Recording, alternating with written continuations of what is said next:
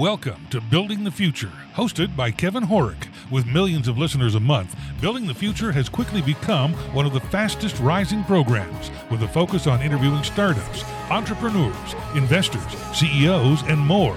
The radio and TV show airs in 15 markets across the globe, including Silicon Valley.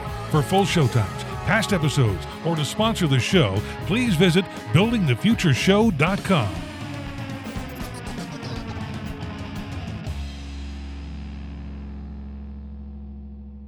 Welcome back to the show. Today we have Jeetu Patel. He's the Chief Product Officer and Chief Strategy Officer at Box. Jeetu, welcome to the show. Kevin, thank you for having me. How are you? I'm very well. Yourself? I'm doing pretty well. That's great. Thanksgiving week, so we are excited about taking some time off and with the family. So that's great, and I'm really excited to have you on the show. I think what you guys are doing at Box is really innovative, and you guys have been around for so long, especially as a startup, that I'm really kind of fascinated to dive a little bit deeper into that later on in the show. But maybe before we get into that, let's get to know you a little bit better and start off with where you grew up. Sure. I grew up in India. Okay. I moved here. I'm really old, so I moved here in 91. And cool. Came here for my undergrad. And while I was an undergrad, I joined a team which was just starting out. There were some ex-people from Xerox who were starting out a company. I joined as an intern with, and then a couple years later, a few of us actually bought out the original investor. And that was a company which was a think tank in the collaboration content management space, where we were kind of the McKinsey for the CIOs. You were early on then. Yeah, it was a research-based company. Eventually, Forrester Research invested in it. I ran that business. I co-ran it with my business partner there for about 17 years, and then decided to move to the Valley. So I've had the exact opposite route, where I started really small. Then from there, I went to a really large company called EMC. Okay, sure. And their software division in the West Coast and Silicon Valley. And then from there, they had brought me in to put together a strategy for cloud and mobile. One of the things we found out very quickly with an asset like Documentum is it's a pretty old, set of technologies, and there was not much that you could do with the legacy technologies that had not been updated in a while. So we decided to I proposed to the board that we should get some external talent infused. So we bought a company which was about, 8-ish or so people in size. It was called Simplicity. And then we scaled that business up to a little over 100 million in 2.5 years. Wow. Then Dell was buying EMC. They wanted to make sure that they didn't want to keep any of the assets that were not producing a profit yet at that point in time. So the board asked me to see if we could shop the business. We sold it to private equity. And then, at the time, I had known Aaron for a while. We had done some partnering work together while I was at EMC. And then he said, how about you come here and incubate a second act for us? Because Box at the time was a little over 200 million in size. Wow. And they were looking to make sure that they became a multi-product company from a single product company. And, they wanted to incubate the platform business. So they needed someone who had been a CEO and a kind of a GM background that could come in and do that. So I fit the bill, and then I came over here. We started the platform business. That's one of our fastest growing products now. And we have about, close to a quarter of our business now coming from products outside of our core. So pretty exciting progression. We're now close to, we'll end the year. The guidance is that the street has is around 600 million plus. Wow. That's kind of, that's the journey in a quick nutshell.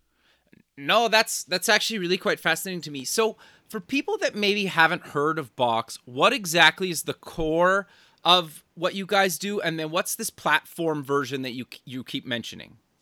Yeah, so what we do is essentially our mission is to fundamentally change the way that people in organizations work. Sure. We think of ourselves as defining the future of work, how people work with content, how they actually share and collaborate with content both inside and outside the organization? How are they going to secure content, make sure that it's compliant? And the category that we play in is what we call cloud content management, which is essentially the ability to manage, secure, collaborate with your content, and make sure that you can automate, business processes for companies as well. So the problems that we solve are very distinctly three problems. The first problem that we solve is we help organizations create a digital workplace where their employees internally can have a set of tools that can allow them to work more productively with each other and use content in a more effective way.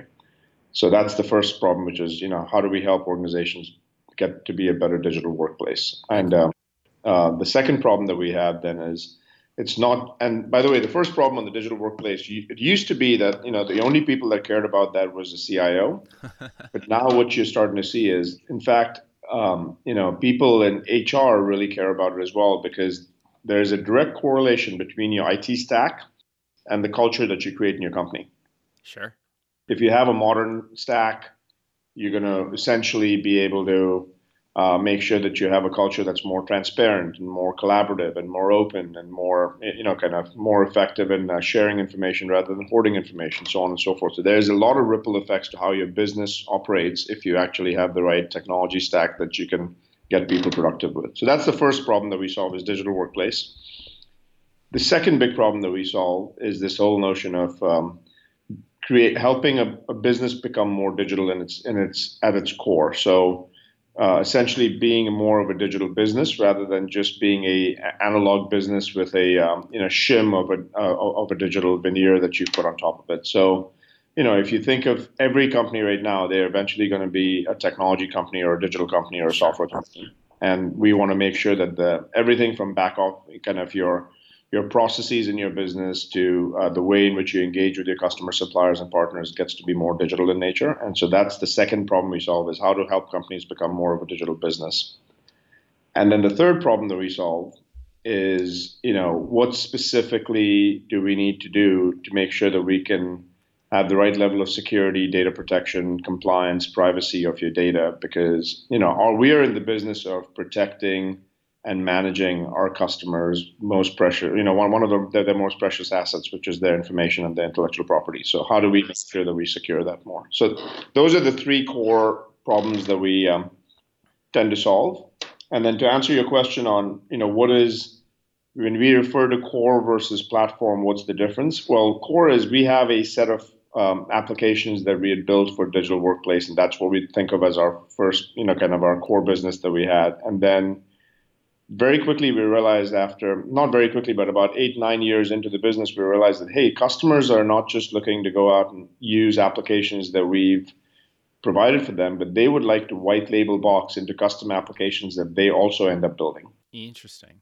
So what we have is a set of APIs where every single capability we have in our product is also exposed as a set of RESTful services. So you can embed that into an application that you might have built. So if you built a customer portal or some kind of investor advisor website and you wanted to make sure that you had a secure document vault, so you don't have to rethink how encryption was created and how collaboration occurred, you can just use our APIs and not have to rebuild everything by itself.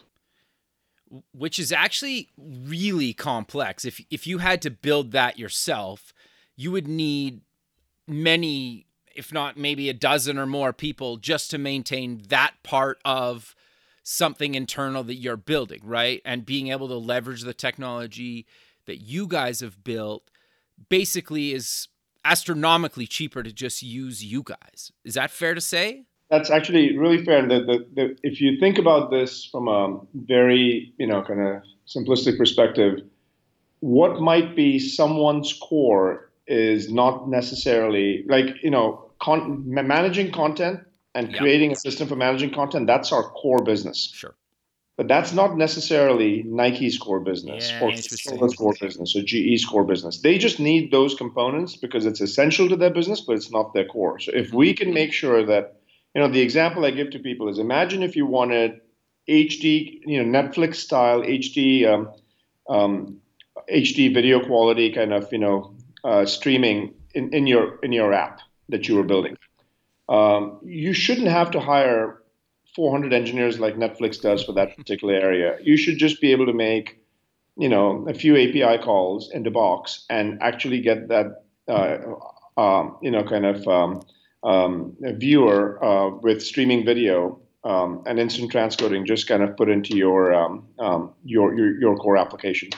And so that's one way that if the entire world operated that way, that they only built what was their core and they utilized the ecosystem for things that were not core but essential, what you start to see is the innovation velocity grows at a very, very exponential rate when that happens. So, I think in the world we live in right now, where your half-life of companies is shrinking, the amount of time it takes for building applications has gone down from 18 to 24 months in a decade ago to now in 3 months you can actually build an application. Yeah. And if you look at a company like Uber or Lyft, any of these, like they didn't build everything from the ground up. They actually used a bunch of these microservices, assembled them together, and said, I don't need to build a payment system. I'm going to use Stripe. I don't need to build a messaging system or communications platform. I'm going to use Twilio, and he had these microservices they pulled together so that the application, what they do then is unmistakably curate a great experience for their customer, but everything so that they can change transportation. But then everything else is something that they've actually used a core set of platform providers to stitch together. And we are one of those platform providers for managing content. Interesting. Okay. So you guys have been around a really, really long time, and you have some huge companies using your products and services. How do you guys decide what features to add, who to collaborate with? How do you guys basically make sure you're current while kind of keeping the stuff that people have been using for years still relevant and not break it? Because that's really, really challenging when you've been around for so long. Do you agree with that, or what are your thoughts on that? Yes, I mean, the way we think about it is we've been around for about 13 years. Sure. And, we're about, like I said, about 600 million or so in revenues, but we've got 90,000 customers. Wow. And what's remarkable about our company is you've got one product that is purchased by a 3-man outfit or a 3-person outfit, right? And then you've got that same product that is also purchased by companies like GE and Coca-Cola and Pfizer and, AstraZeneca and Eli Lilly and Procter & Gamble, and the list goes on and on. And we've got 69% of the Fortune 500 that are customers of ours. Wow, that's huge. Yeah, so what ends up happening, it's a really interesting product challenge, because when you have a single product that spans multiple segments of the market, from the SOHO to the SMB market, to the mid market, to the lower end of the enterprise, to upper end of the enterprise, to the big behemoth kind of global 2000 companies, you have to make sure that you're being very careful on the decisions you make on not just what you build, but what you choose not to build. Yeah, interesting.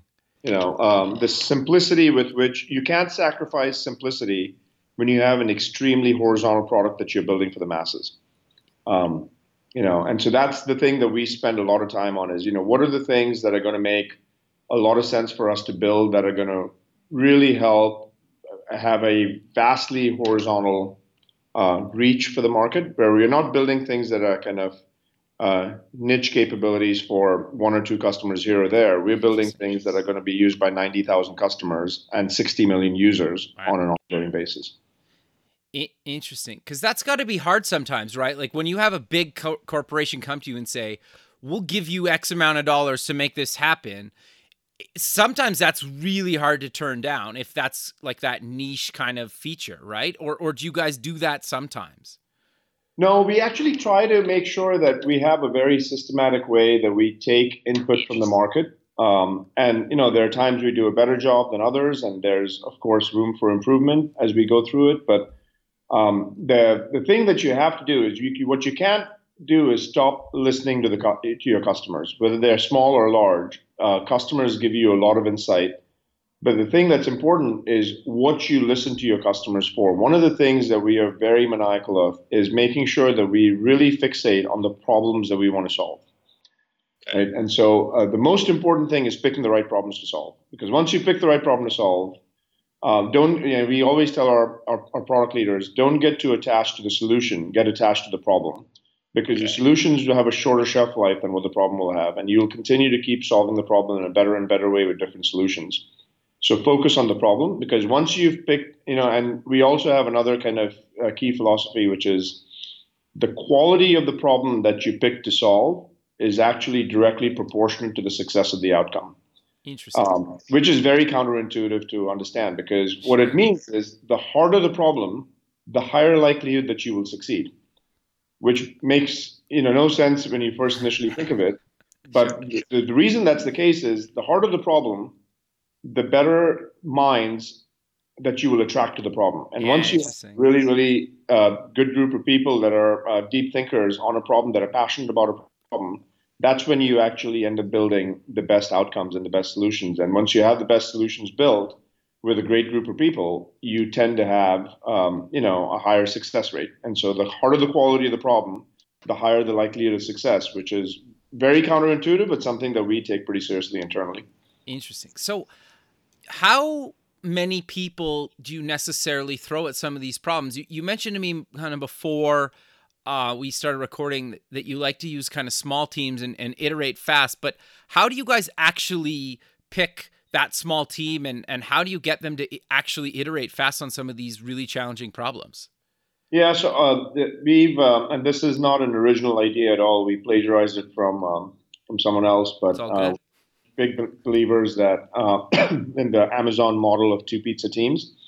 So what we tend to believe, and I don't know if you know the core philosophy of two pizza teams, is basically they don't have teams that are larger than can be fed with two pizzas, so that you actually, it's a team size of 8 to 12 people typically. And what you try to do there is keep the team small enough so that everyone actually knows each other well and can really work on execution, rather than if you have a 40, 50 person team, what ends up happening is most of the time is spent in just coordinating and getting everyone on the same page. Right. You have these small teams that are very kind of agile. And, what we then do is once we have those teams, we have a very distinct kind of set of roles that comprise of a team. So we have this, kind of a configuration that we call P-pod.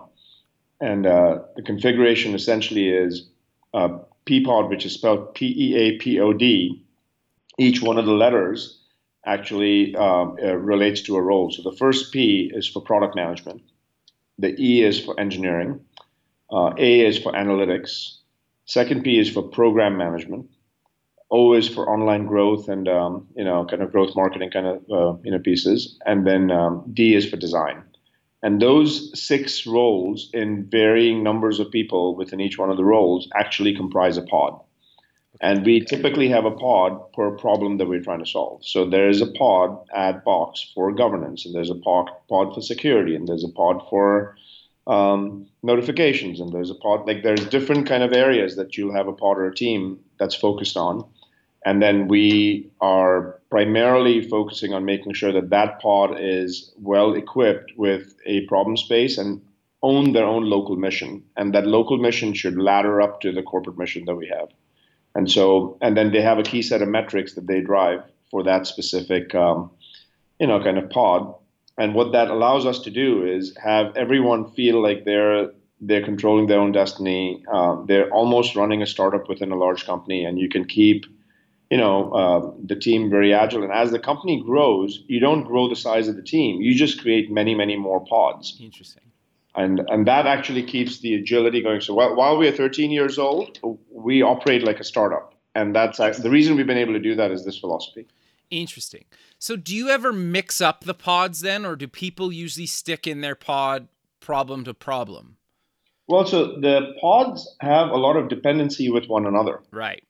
For example, you might have a web app team. The web app team is the one that actually defines what the interaction model is going to be for a web application. But there might be a bunch of other teams that are actually looking to, manifest the capability in the web app. And there's a dependency between those two teams. So we have a pretty elaborate process on how we manage dependencies across different teams. But, so the pods have we are in a very interdependent world, but there is a very clear local mission and an owner for a particular feature or capability, so that they can actually drive through, and then those dependencies need to get managed. And part of the job of that pod is to make sure that they can drive through the dependencies across the different orgs that you might have. Interesting. Okay. No, that makes some sense. So I'm curious though. I'm in a pod and I'm working on a solution and it's ready for testing and maybe some alpha or some beta testing. How do you guys actually go about testing it and making sure it's ready to roll out to the real world and real customers? Yeah, and that's a really good question, because as we build products, and I think with machine learning and AI, that changes completely as well, because the software development model is completely changing to a much more non-deterministic model with AI than it was in the traditional world. And so let me kind of explain that. So the way that we've grown up, beta was something that would actually, for certain, result in a G8 product. That is no longer the case anymore, because you might have a beta product that you might have, but the machine learning algorithms and what you learn about what's going on with ML might actually completely tell you that what you thought was a hypothesis about something is not, in fact, the way that ML is solving the problem. Interesting. And so, the predictability of when something gets shipped, or the fact that something does in fact get shipped when it's in beta, is actually starting to change in the world. That's not just a Box phenomenon. That's just across the board. Now, the way that we do it internally is we have a very clear set of guidelines on because we are an enterprise company. So one of the things with an enterprise company is you can't operate like a consumer company where you ship when you ship and no one needs to know about it. Because the reality is you have to actually give your customers enough advance notice to say, this is what's coming on these dates, so that customers can then get prepared and getting that deployed within their environment. So there's a chain effect that goes on there. So the way that we've done this is, we have a very rigorous kind of testing period for the product, so that when 90,000 customers and 60 million users are using it, that we are thinking about how we're going to scale the systems, and the fact that we've actually got the right expectations of what the performance would look like and what the problems it's solving. But we will keep a pretty long beta cycle. Okay. And during that time period, we actually get some early customers engaged, and then what we have is a very unique way that we've thought about innovating products within Box, which is there's a 3-phase process that we go through. The first phase of the process is when you get a product launched to the market, you have to get to product market fit. And that's the first phase. And that typically would mean that you've got a market for which you're serving, which you're trying to serve with your solution. And the people that you're serving in that market have to feel so extremely rewarded with the solution that if you took it away from them, they would feel that their lives got meaningfully degraded. There should be a large percentage of people that should feel that their lives got degraded if you take away the solution that you've given them. That's when you know you have product market fit. That's phase 1. Once you've got product market fit, phase 2 is how do you make sure that you create a repeatable selling motion. And that repeatable selling motion essentially says, I'm going to essentially have a way that I can sell the same thing over and over again, rather than going out and customizing something different for every single customer, because that doesn't create a level of scale. No, but that's also really hard to do as well. Really hard. And we have to make sure that we're very disciplined in that phase, because every customer has a request, and we have to go out and deeply understand their problems rather than taking feature requests from customers all the time. Interesting. And then it's almost the opposite way of traditional, which a lot of companies do. Is that fair to say? Yeah, I feel like a bad question to ask someone who's a customer is, what feature would you like us to build? That's the worst. A good question to ask someone who's a customer is, what problems are you facing on your day-to-day? And then you rely on us to come back to you with a solution that you can react to. Interesting. And then the third phase, once you've actually gotten to a repeatable selling motion and you've identified, you built a product that has product market fit, you've got a repeatable selling motion. Number 3 is now you focus on scaling that thing. but don't prematurely try to scale. Start with things that don't scale so that you can eventually sustainably scale. And on that dimension, it's very important that that gets internalized with people. So, for example, one of the things we do is when we have a new product that we launch, we have this program that we call the F10 program, the flagship 10 program. Okay. Where we try to get at least 10 customers that become huge champions of our product with white glove treatment. And the reason, when I mean white glove treatment, I mean if an engineer or product manager has to fly out to a customer to sit down and help them configure the system, we will do that in the early days of the product, because if you can't get the customer to see value in your product when you give them white glove treatment, for certain at scale, you'll never be able to do that. If even with white glove treatment, they don't see the value. So you have to make sure that you get them to see the value first and then start figuring out how you're going to scale it and automate things. Interesting. Is this helpful to go through for you? No, I love it. I think this is actually really quite fascinating, because I think a lot of companies don't do this process, right? They quickly try to mash out as many features and integrations as possible.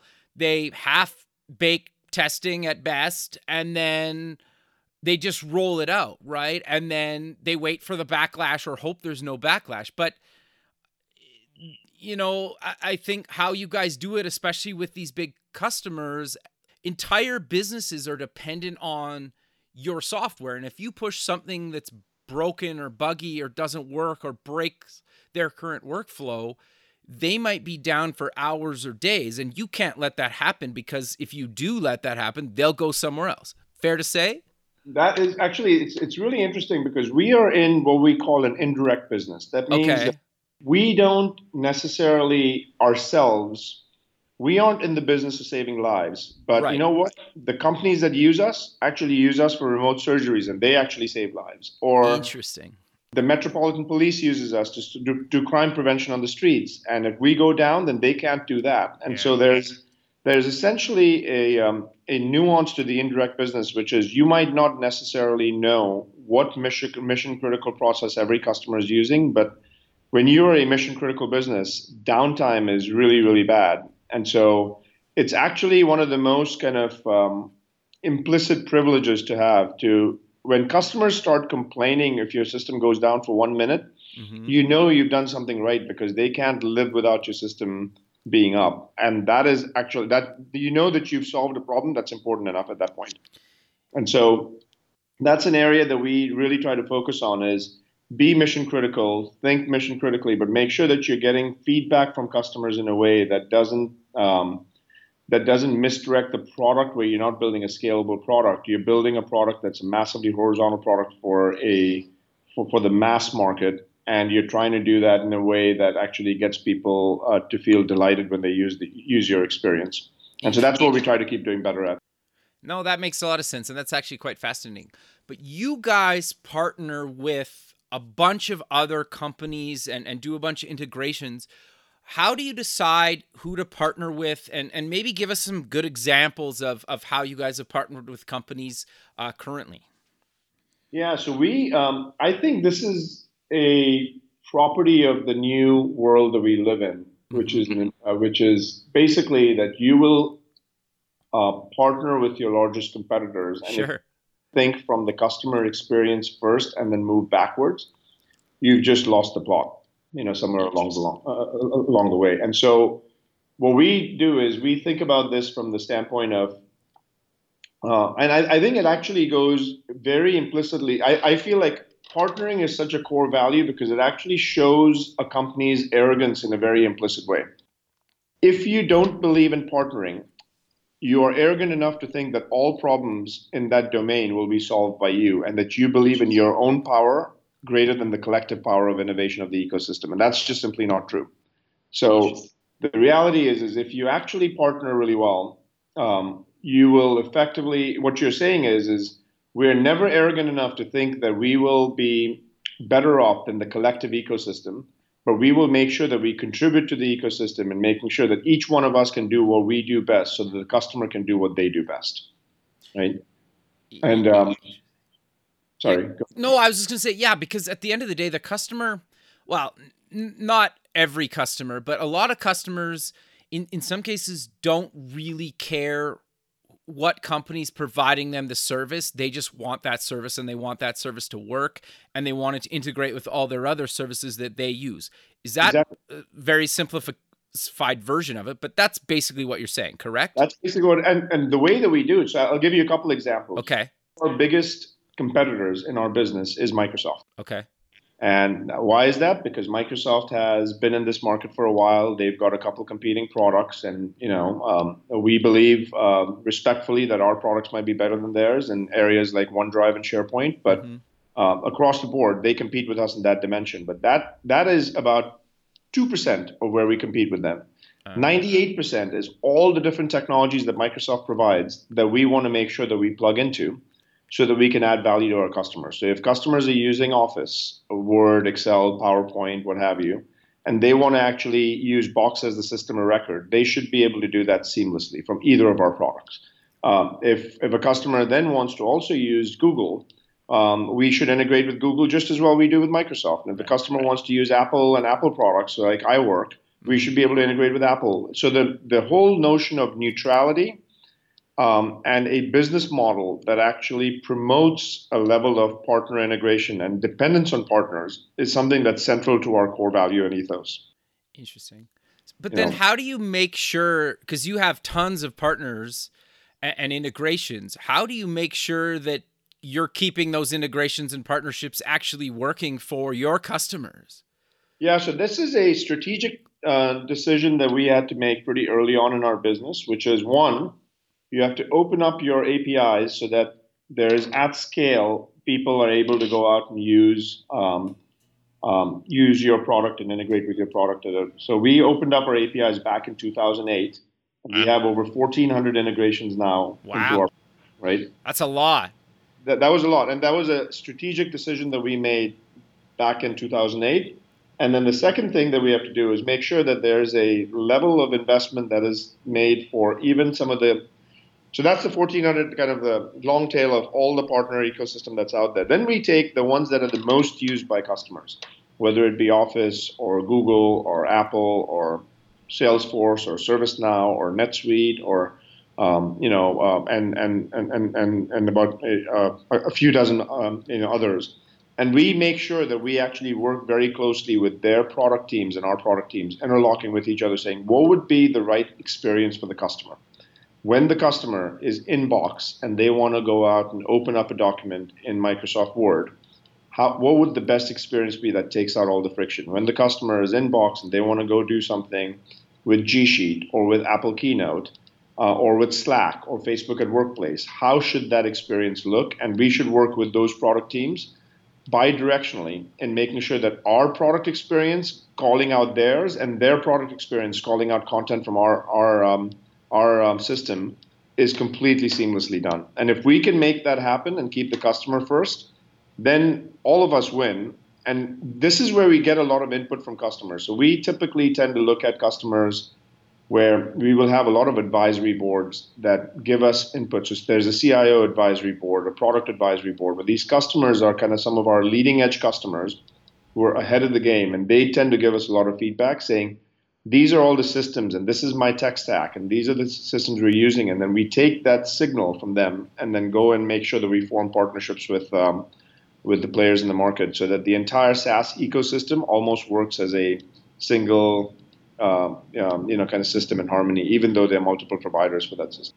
No, that makes a lot of sense. So I'm curious, though, because you guys will spend a tremendous amount of effort making sure your software works cross-platform, cross-device.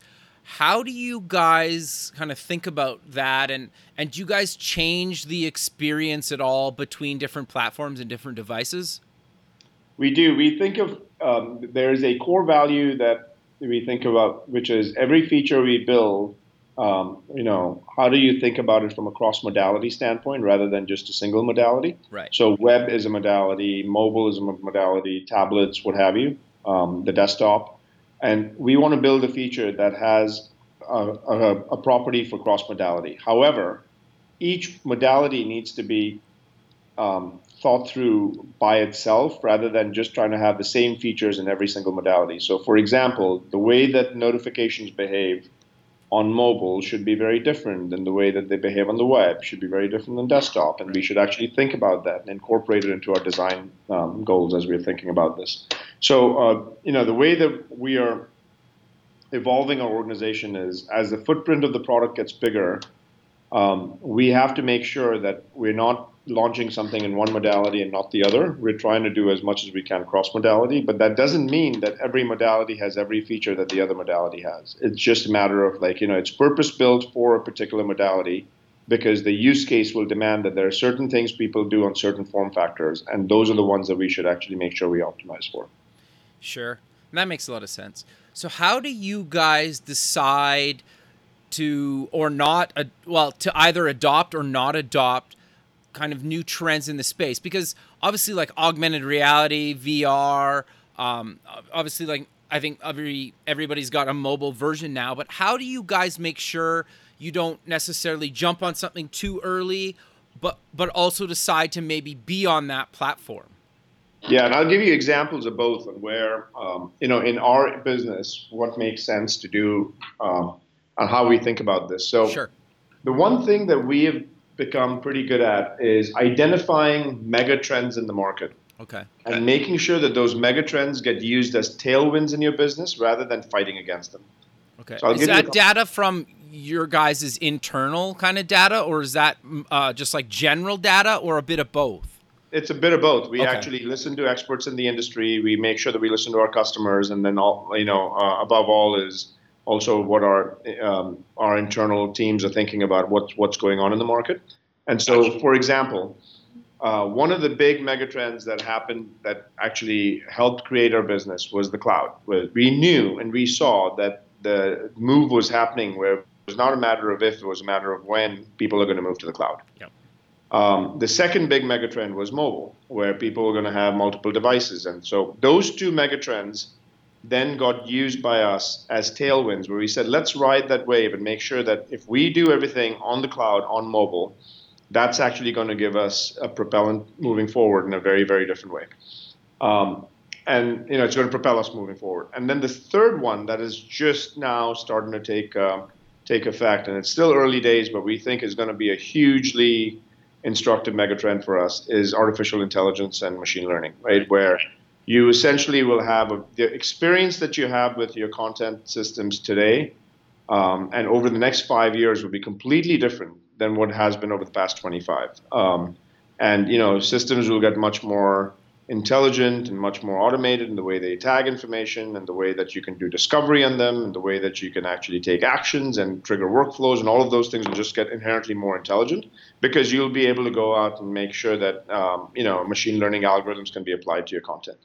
So what we do is we identify these megatrends, and rather than fighting them, what we try to do is say, what is the core first principle of those megatrends, and how can we make sure that we use all the innovation that's happening in that area and use it as a tailwind rather than a headwind?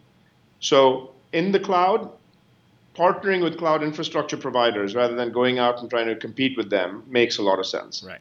In mobile, partnering with Apple and Android and making sure that those ecosystems get fully leveraged as a result of our product makes complete sense. In machine learning, there's billions of dollars being spent on machine learning algorithms right now that we should not just go out and try to compete with and saying we're going to build our own. We should say all of those amazing innovations that are being made by companies like Amazon and Microsoft and IBM and Google, let's bring those to the content in Box. And so I think what's important for companies is identifying what those megatrends are at the right time and then making sure that you can start investing in them so they can become tailwinds. Now, your question you had was, what happens in those cases when it's too early? Well, in some cases, we might not necessarily have a use case that has gotten to a level of maturity where we need to release a solution yet. I'll give you a simple example on that. Today, we don't have anything in the market for blockchain. Okay. Because I feel like there's still a level of maturing that has to happen in that area before it can actually be used for content management and storage systems in a distributed ledger. Are we paying very close attention to that? Yes. Is that something that we're doing today? No, because we'll do it when the time is right. We don't want to make sure that we are too early to the market with a solution. We don't want to make sure that we're too late to the market with a solution. You have to time it just right. And if you time it right, typically timing is a large part of the success in the equation. Yeah, no, that makes a lot of sense. So I'm curious to get, I don't know if this is kind of the Box official stance on it or not, or you're personally, and you can kind of answer however you see fit. But I think in a lot of cases, we're almost going away from having the best hardware in a laptop or whatnot, that we're basically getting not like a dummy computer, but something where you basically log into a service like Box, do all your work in it, and then leave and go on, with your evening or whatever once you're done work, because you don't need a crazy fast computer anymore. You basically just need a keyboard and a monitor and an internet connection, and somebody like Box just kind of handles all the heavy lifting on the server end. Do you agree with that, or where do you think computing is going? So I think there's going to be, that's a really interesting question, because on one end, it is absolutely true that there will be some workloads that are being moved where the dependency on your physical device is less, because it is provided as a service, and it's a utility model where for example, like, it doesn't matter which device I'm using, I get across all my devices, I get access to the data that I want. Yeah. And it's far less relevant today. Like, if I lose my phone today, I mean, it sucks that I paid a lot of money for the phone and I lost it, but it's lose my data because my phone was gone. Right? Yeah, fair. On the other hand, if you look at most of the devices today, they're infinitely more powerful than mainframe computers used to be, with that occupied entire rooms. My iPad today is more powerful than any of those. Yeah, which is wild, right? Yeah, and the local amount of processing that actually gets done when you're watching a video, when you're doing any kind of machine learning, all that, like, there is a level of these devices aren't getting powerful just for the fun of it. Like, if you look at the next generation of applications with AR and VR and all of those, like, those will actually require a lot of local computing as well. Interesting. And so I think the architecture is not as simplistic as it's going to be all in the cloud or all on the edge. I think there's a combination depending on the workload you're thinking about. There's some on the edge, some on the cloud. And that actually does also impact how companies are going to manage their kind of cost structures. So, for example, there might be certain things that might be better computed on the edge than in the cloud. And there's other things that you want to keep in the cloud, because that actually has a level of centralized control, so you can go across different devices. So I think it's going to be a combination of both. What I'm really excited about, though, is that the class of applications that are being built that take advantage of the compute power at the edge as well as the compute power in the cloud are actually getting really discontinuous in nature, where there's things that you could never even imagine 5 years ago that you and I just take for granted that we do today, that are just remarkable, that you just couldn't do before, because of the fact that the pipes weren't big enough, the servers weren't strong enough, and the clients weren't strong enough. And now all those three areas are continuing to get solved simultaneously. Yeah, no, that's interesting. I kind of agree with it. It's a bit of both too. I know.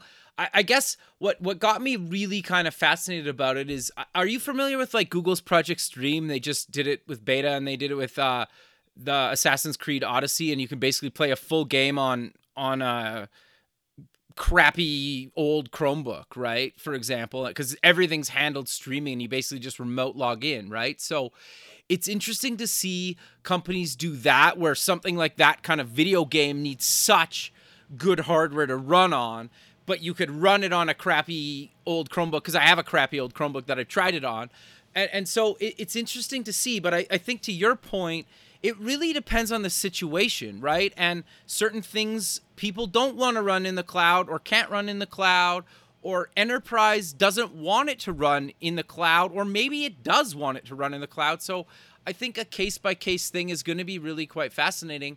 It'll also depend on the geography, because fair. You go to the next billion people that might be in continents like Africa or some places where they don't have very rich processing power at the edge. It makes a lot of sense to have that use case be more concentrated in the cloud. In other more developed markets where privacy is a big, big deal, you might want to make sure that you actually have things that don't ever leave the edge and don't ever get to the server, because that might actually compromise privacy. And so there's a whole spectrum of different use cases that I think will emerge, where there will be an intelligent and highly potent edge, and there will be an intelligent, highly potent server, and then every layer in the middle. Sure. So I want to touch on something related to security. How do you guys stay on top of it and make sure that everything you guys are building is secure? Because I think as more and more stuff gets moved to the cloud, the harder and harder security gets. Is that fair to say? It is, and I think it's something that if it's not a core value, you literally, if security becomes an afterthought, you basically just can't do it effectively. So one of the things that we are not confused about is security, data protection, governance, privacy. This is what we call kind of the P0 activity, where if we don't have those things, we don't even have the right to have a conversation to serve a customer, let alone serving a customer. Interesting. And so what we do is we actually start with, we have this kind of internal process that we have. Enterprise grade is kind of requirement 0. If you don't have that, then the rest of the stuff doesn't matter. And so in the way in which we go out and invest in our products, in the way in which we make sure that we assign resources, that is very explicitly reflected. Once you have that, what you have to keep in mind is security that is complex for the user is actually just as harmful as no security at all, because what people do is they do an end around. So not only do you have to have great security, you have to have great security that's frictionless for the user. Because when you make that security that's frictionless for the user, now people start using it in a way that is that's going to be massively adopted, rather than actually going to be only adopted in corner cases. So I'll give you an example. We are building a product right now called Box Shield, and we already there's some really interesting use cases. So one of the use cases, for example, is how do you make sure that anomalies get detected in an automated way so that people know and can be flagged when something is going wrong in your system? So for example, Jeetu just accessed a document from New York, and then all of a sudden, an hour and a half later, he accessed a different document from London. Right. Not going to happen. Yeah.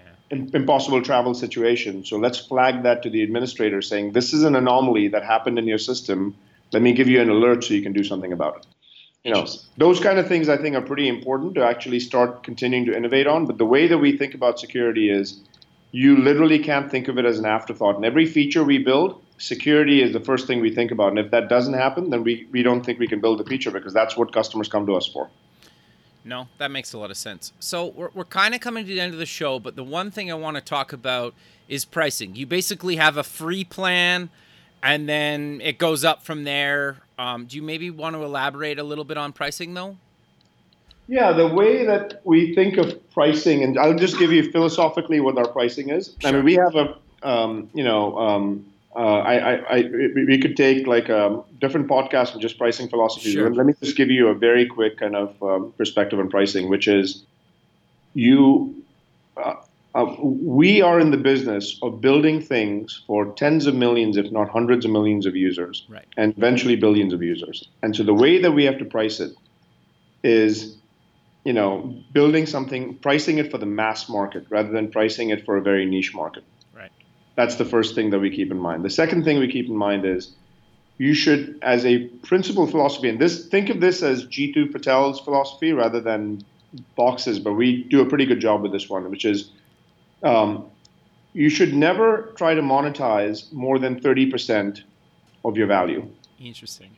Because the moment you try to get pretty close to monetizing the full potential of your value, what ends up happening is customers feel like, oh, they're paying too much. And so what you want to do is make sure that you're giving them much more value than what you're actually monetizing. And what that does is keeps the customer with you for longer, and you have lower churn, and your economics of your business just get stronger and stronger.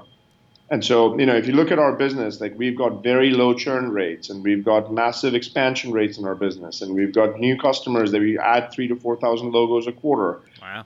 Those things are because of the fact that we keep that value vector in mind a lot more and don't try to nickel and dime customers for every single thing that they're doing, but say, okay, there's going to be a certain amount of value you're going to receive and we'll always monetize less than that value. No, I think that's really good advice and a really good place to end it. So let's close with mentioning where people can get more information about you guys and any other links you want to mention.